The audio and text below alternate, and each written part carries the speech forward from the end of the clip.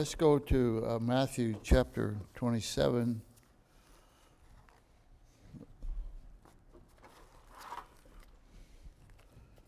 We've been looking at the 7 last sayings of Christ from the cross. The first being, Father, forgive them, for they know not what they do. And then the second one said to the repentant thief, Verily I say unto thee, today shalt thou be with me in paradise. And the third one was, Woman, behold thy son, and then behold thy mother. And today we're going to look at the fourth saying of Christ from the cross. And we'll read from verse 27 of chapter 27 down to verse 46. Matthew 27 and 27. Then the soldiers of the governor took Jesus into the common hall and gathered unto him the whole band of soldiers. And they stripped him and put on him a scarlet robe. And when they had platted a crown of thorns, they put it upon his head and a reed in his right hand, and they bowed the knee before him, and mocking him, saying, Hail, King of the Jews. And they spit upon him, and they took the reed and smote him on the head. And after they had mocked him, they took the robe off from him, and put his own raiment on him, and led him away to crucify him. And as they came out, they found a man of Cyrene, Simon by name. Him they compelled to bear his cross. And when they were come unto the place called Golgotha, that is to say, a place of a skull, they gave him vinegar to drink mingled with gall, and when he had tasted thereof, he would not drink. That was to deaden his senses, and he wasn't going to have that. And they crucified him and parted his garments, casting lots, that it might be fulfilled which was spoken by the prophet. They parted my garments among them, and upon my vesture did they cast lots. And sitting down, they watched him there, and set up over his head his accusation written, This is Jesus, the King of the Jews.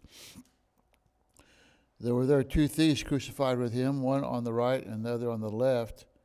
And they that passed by reviled him, wagging their heads and saying, Thou that destroyest the temple and buildest it again in 3 days, save thyself. If thou be the Son of God, come down from the cross.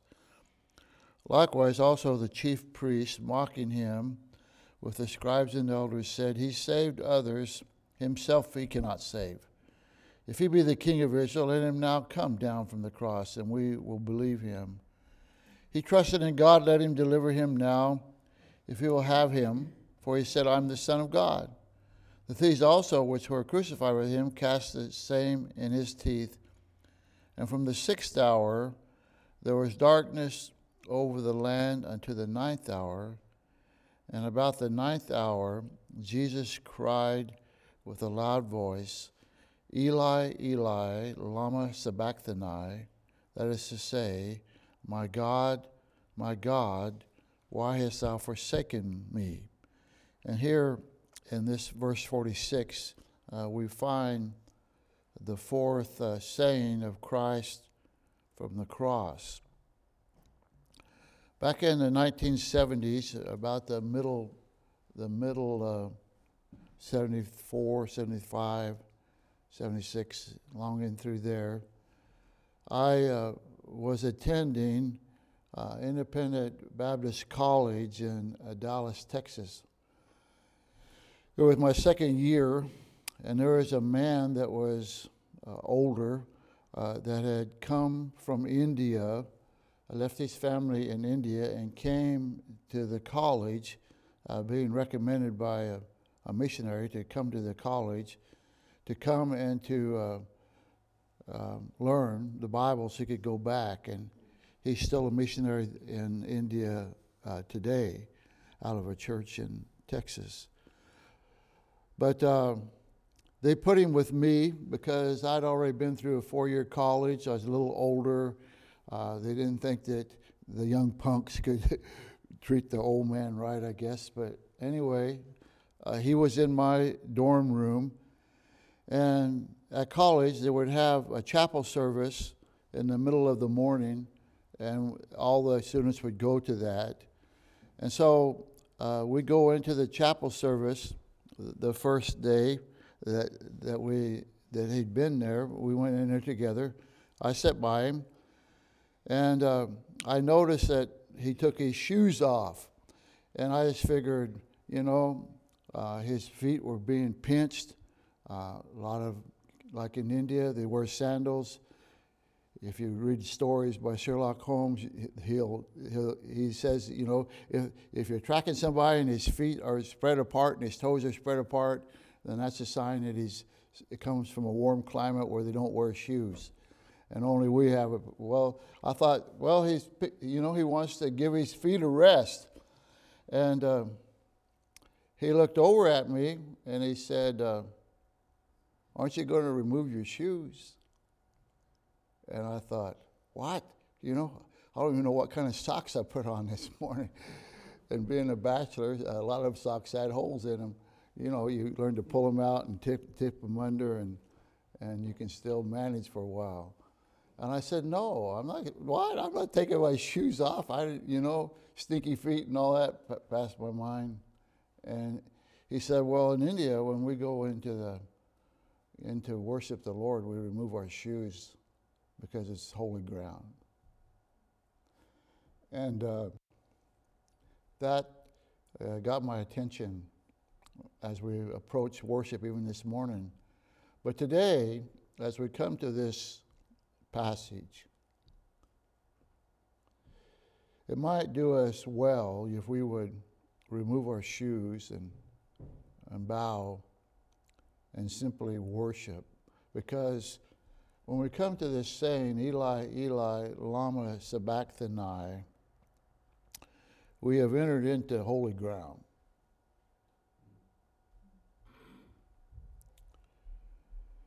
One day, Martin Luther was no friend of Baptists. He did get salvation right in opposing the Catholic Church. But he's studying, and he's meditating, and he's concentrating, and he sits at his desk hour after hour, trying to get a handle on some scripture. And after a long period of time, he arose and he said, God forsaken of God, who can understand it? The omnipresent God, the three in one God, separated. My God, why hast thou forsaken me?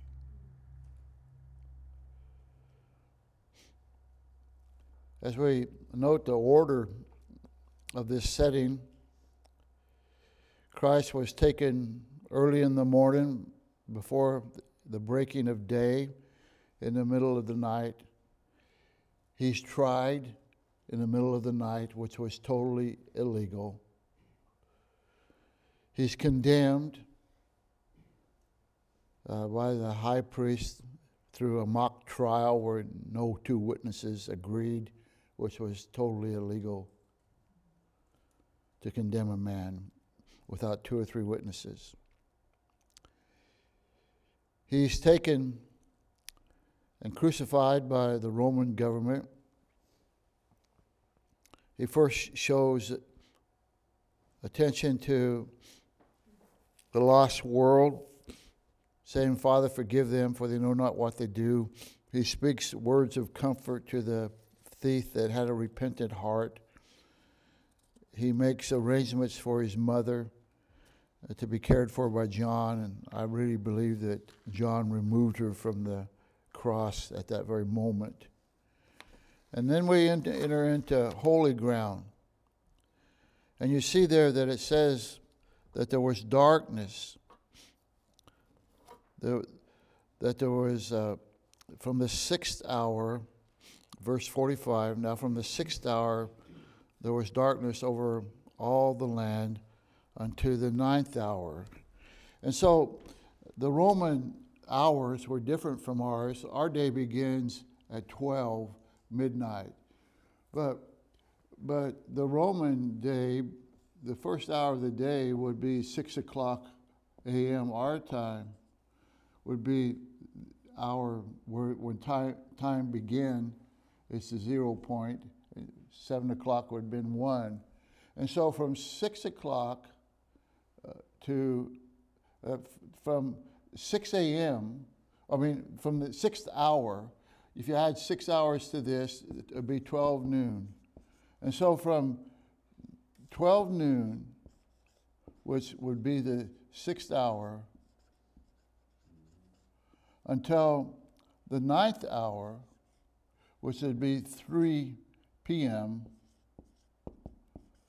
there was darkness. And that point in time, from noon until 3 o'clock in the afternoon, is when the sun is at its zenith. It's at the highest point. And so there's darkness over the whole land. And so what is the significance of that darkness? Well, almost every Old Testament prophet that speaks of darkness always has to do with judgment. Go over to Amos chapter 8, if we can find Amos. It's going to take me a while. I'm one of those preachers that never memorized the Old Testament books of the Bible. Oh, no. You probably have to get a new associate pastor now. Amos chapter 8 and verse 9. It's right before Jonah. That'll give you a bunch of help, won't it? And it's right after Joel. Amos 8 and verse 9 says, and it shall come to pass in that day, saith the Lord God, that I will cause the sun to go down at noon, and I will darken the earth in the clear day. And he's talking about judgment coming, darkness.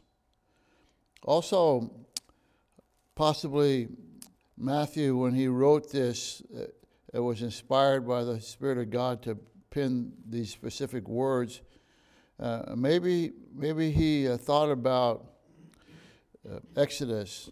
Go to Exodus chapter 10, when God was sending the plagues upon Egypt. In Exodus chapter 10,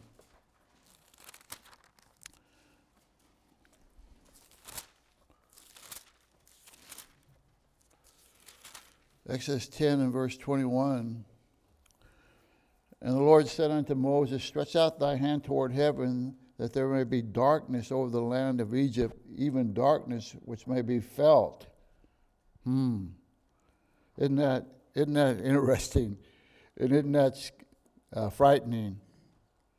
And Moses stretched forth his hand toward heaven, and there was a thick darkness in all the land of Egypt 3 days. They saw not one another, neither rose any from his place for 3 days. But all the children of Israel had light in their dwellings. And it actually doesn't say that they burned candles in their dwelling.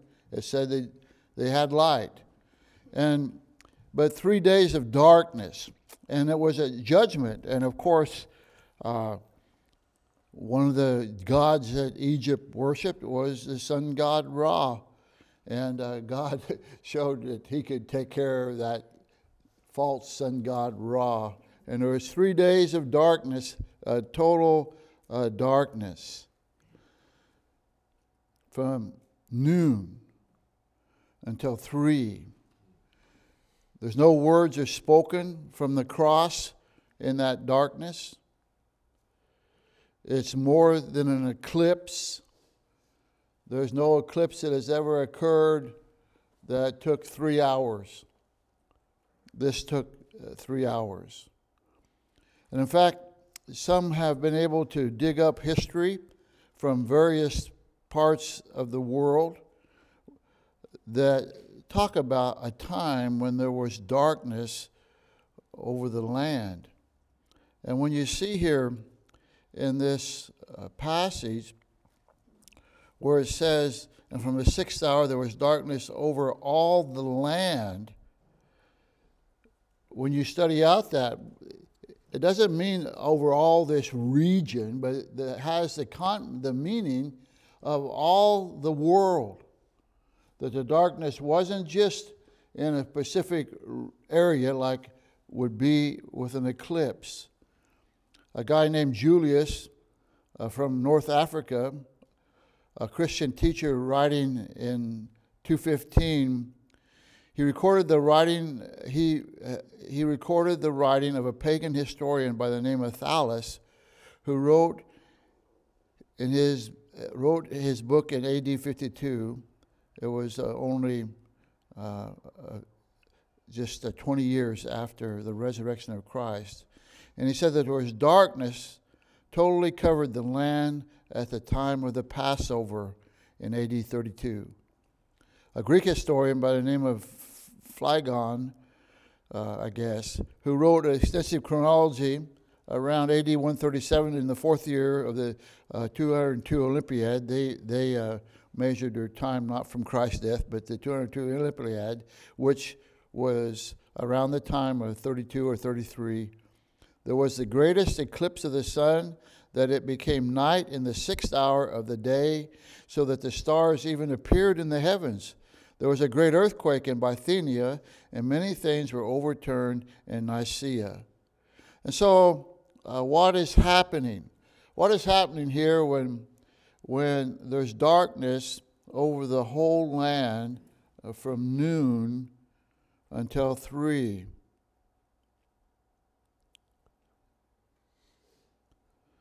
Well, you could say many things. Of course, I think the judgment as we read here is part of it. But there's something so personal between God the Father and God the Son that God seemingly pulls the shade on the world.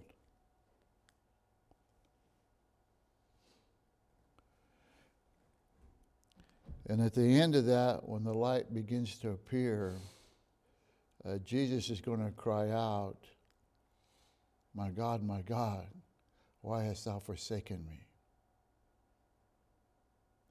The sins of the world have been placed upon God.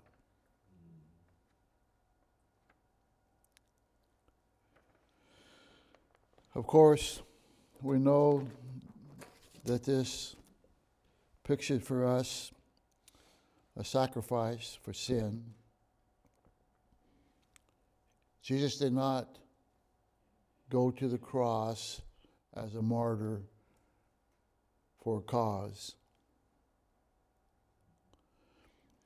His death was not the outcome of faulty reasoning,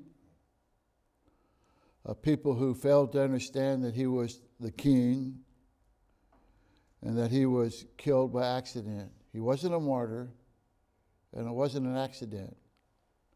In fact, it was an event planned longer than any event in history.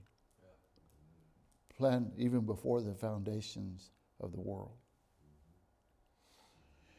He was not a representative from heaven to be our example. He didn't come and go to the cross to be an example, but he came as a sacrifice. And Jesus clearly pointed that out. He says in Matthew 20 and verse 28, "Even as the Son of Man came not to be ministered unto, but to minister and to give his life a ransom for many."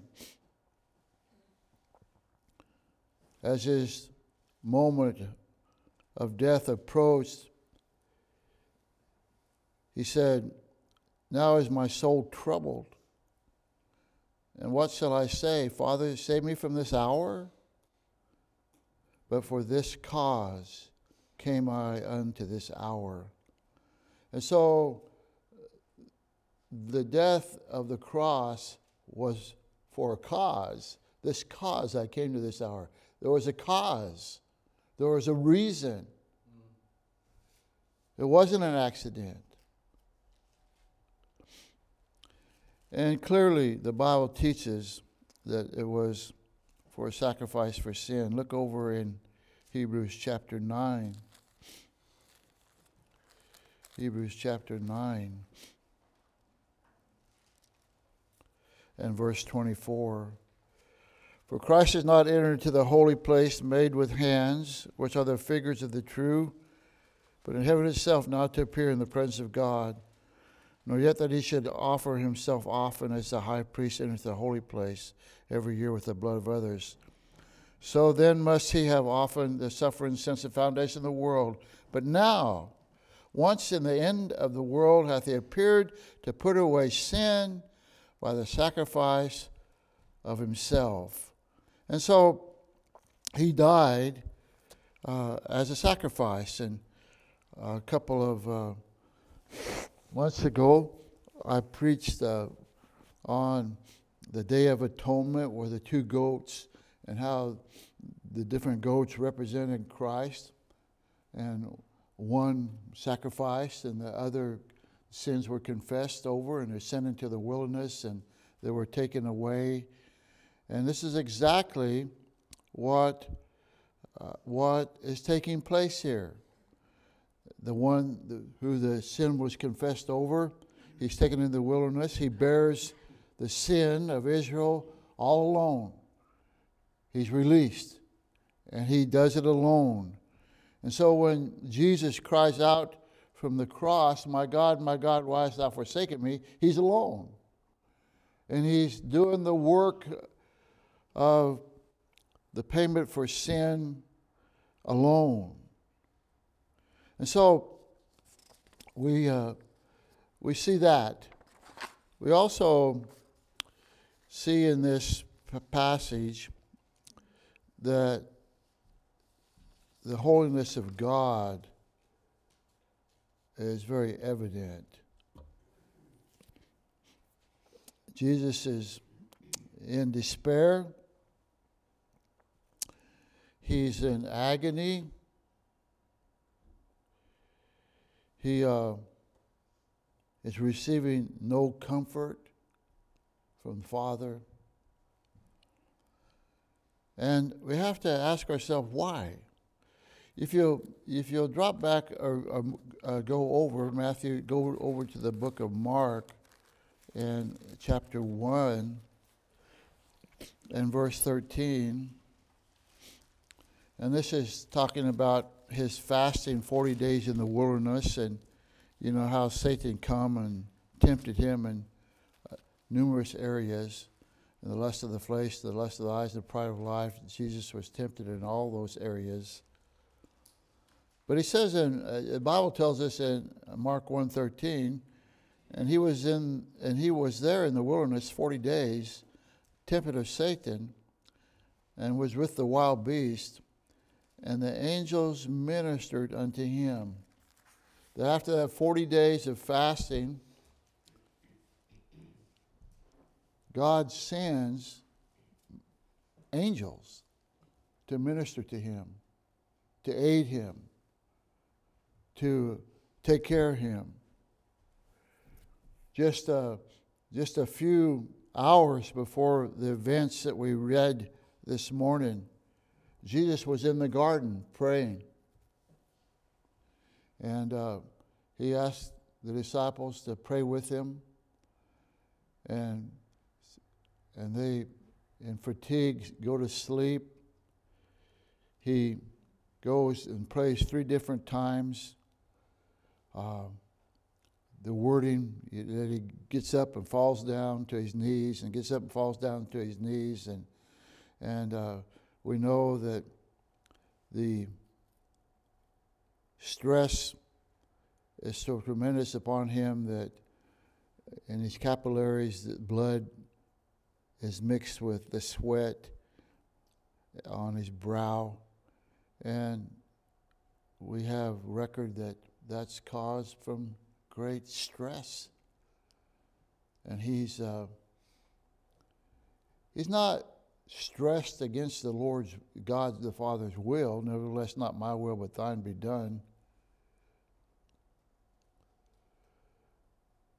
But he's stressed about the fact that he is going to be associated in some fashion with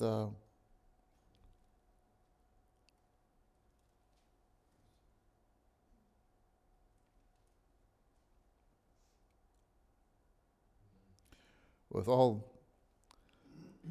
all the wickedness of my life. A God who's too holy to look upon sin embraces it.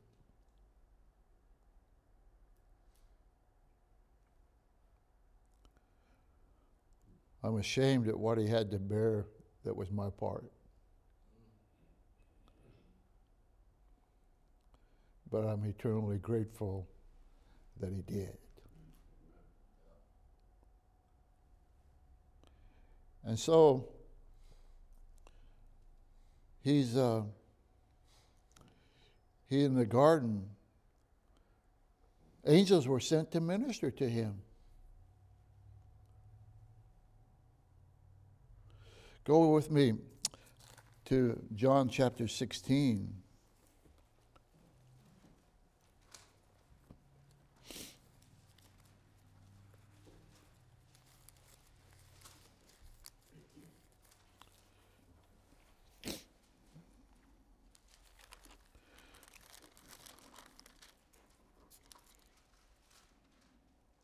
In John 16 and verse 32, Jesus speaking to his disciples said, Behold, the hour cometh, yea, and is now come,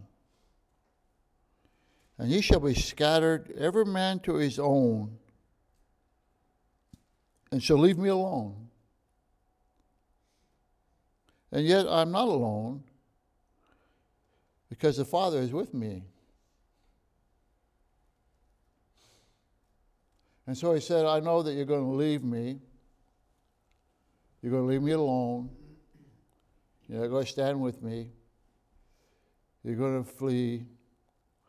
But I won't be alone, because the Father is going to be with me.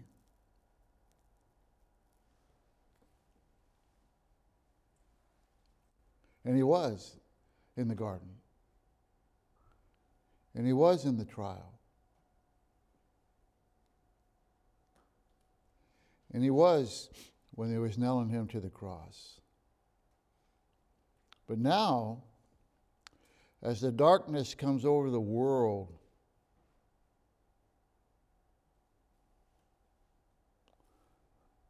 the Father is not with him.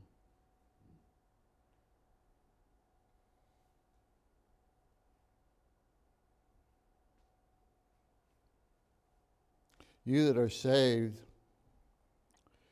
could you imagine waking up tomorrow and experience that the presence of God is gone? And that you've been forsaken. Remember that this relationship, here's where Martin Luther said, God forsaken of God, who can understand it? But here's where the relationship is hard. How long had God the Father and God the Son been together?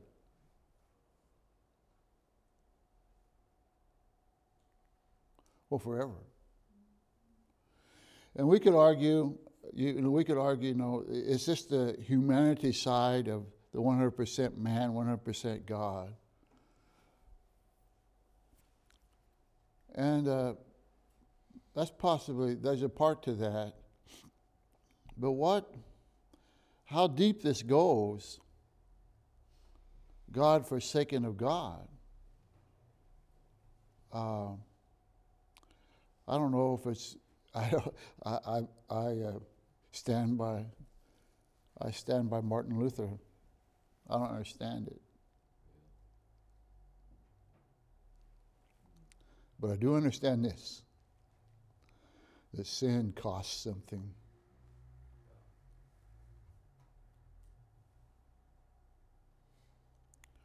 And so there'll be those that say that we as Baptists who teach this, that we make God out to be a terrible ogre,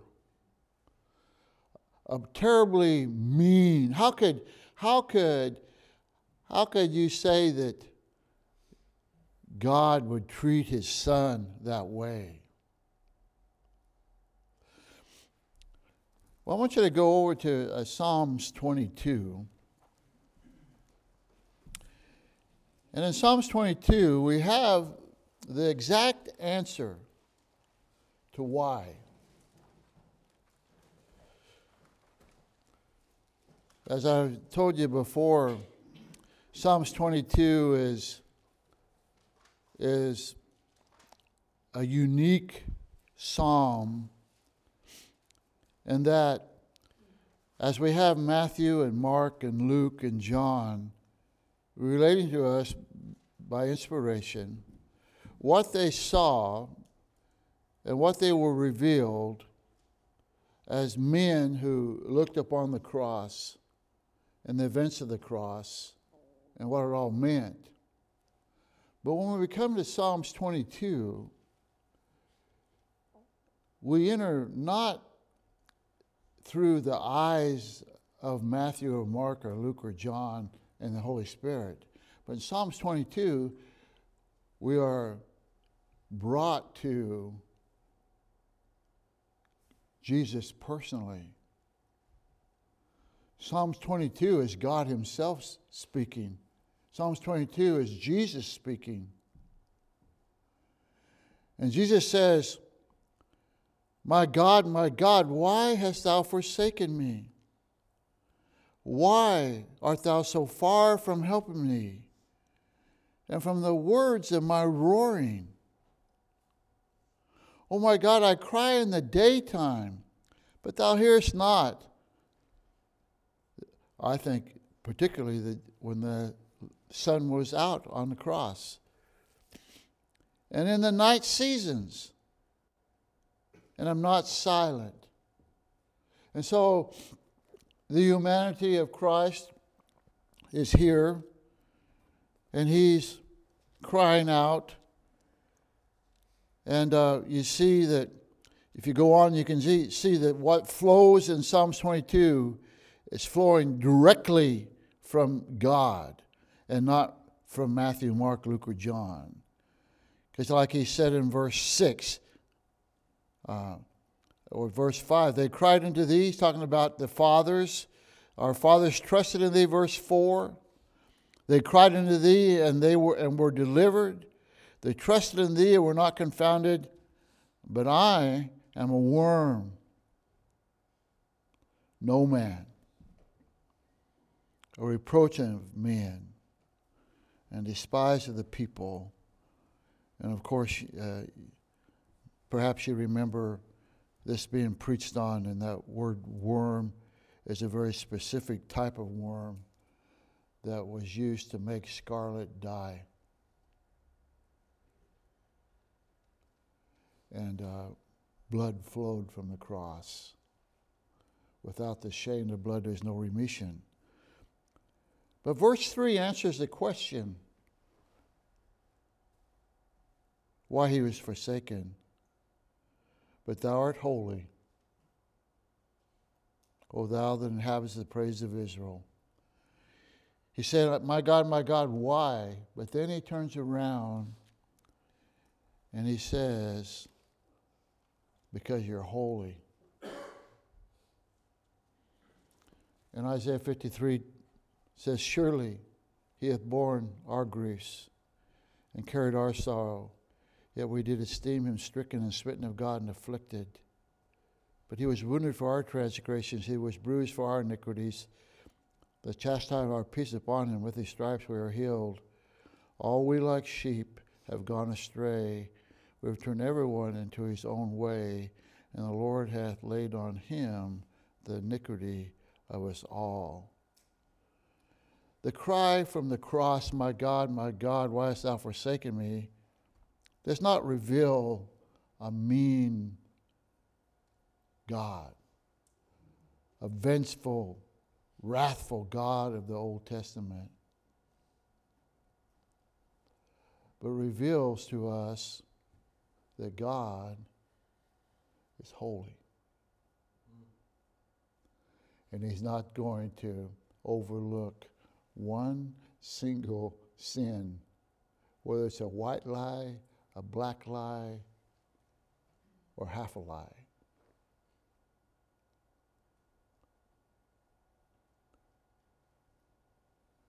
And so sin had to be paid for.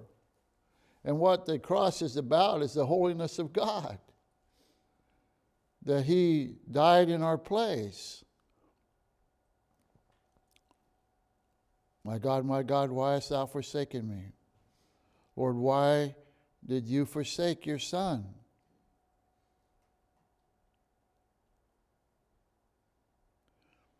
Because, Mr. Humphrey,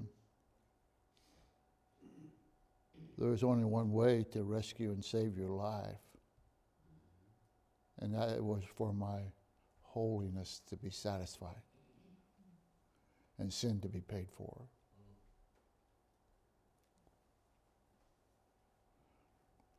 That's why we should never, ever wrestle with the holiness of God.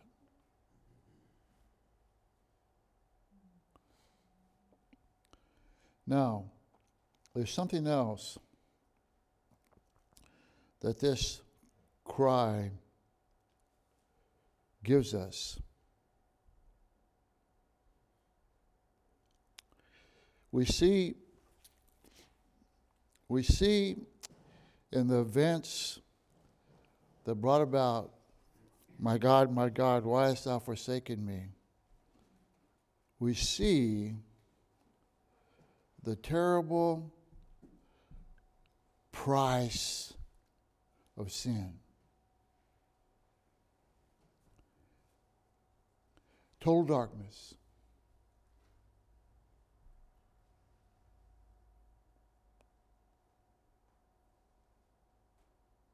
And so it is in hell. And so it is in hell. Jude says, to whom is reserved the blackness of darkness forever.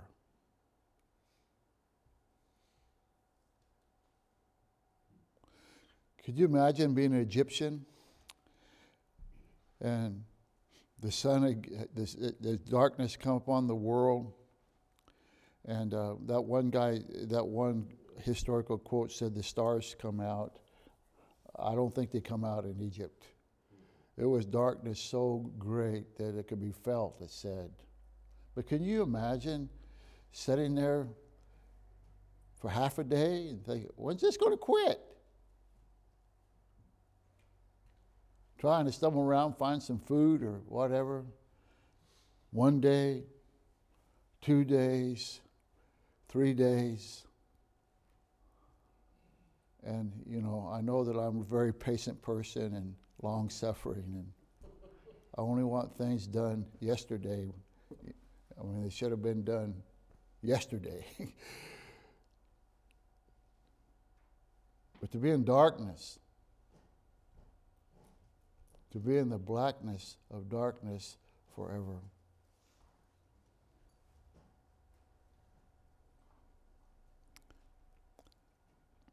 And the Bible says, and they shall cast them into outer darkness, and there shall be weeping and gnashing of teeth. Gnashing of teeth. I don't think it's popping of the jaw like a grizzly bear when he comes, but you're grinding your teeth. You're in pain. You're in agony. You're in despair. You're helpless and hopeless.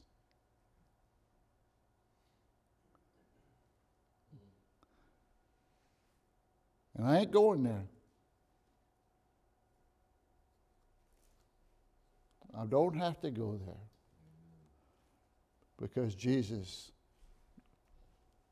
was able to cry out, my God, why hast thou forsaken me?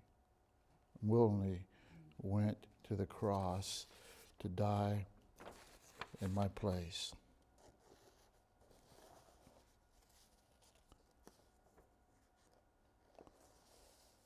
And so we see how, and surely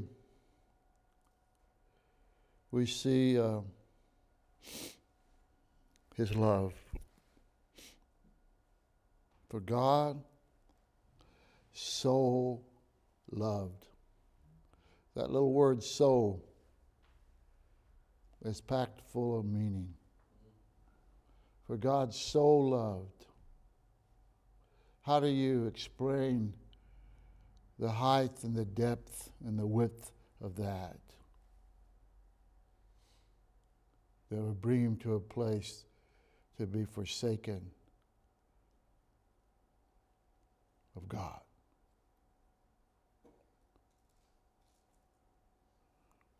For God so loved. He suffered physically, though he could have called legions of angels. He was forsaken of God, who he had been with in all of eternity past.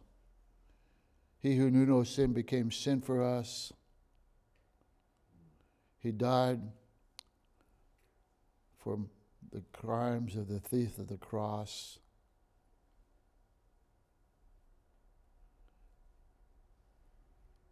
And he died for me.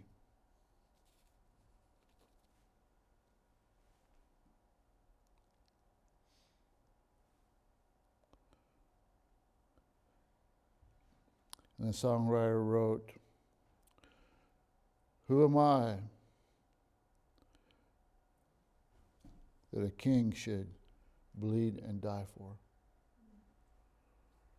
Who am I that he would pray, not my will, but thine for?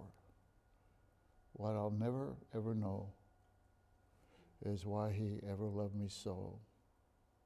And to the old rugged cross he would go. For who am I?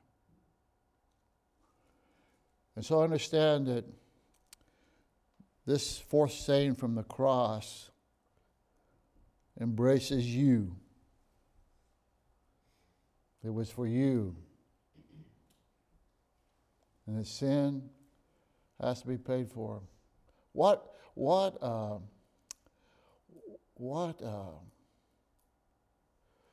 could we say this? What affront, what a horror it is for someone to think, I'm good enough to make it on my own.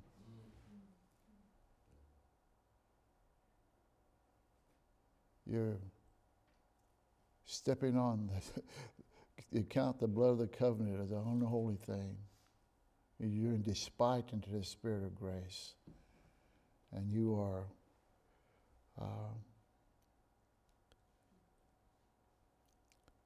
doing a terrible thing to the Son of God. All right? I don't know what time it is. I left my phone at the house. I don't have my keeper with me today to take care of me and remind me, did you do this? Did you do that? When she's here saying that, it irritates me. When she's not here telling me that, I realize how lost I am.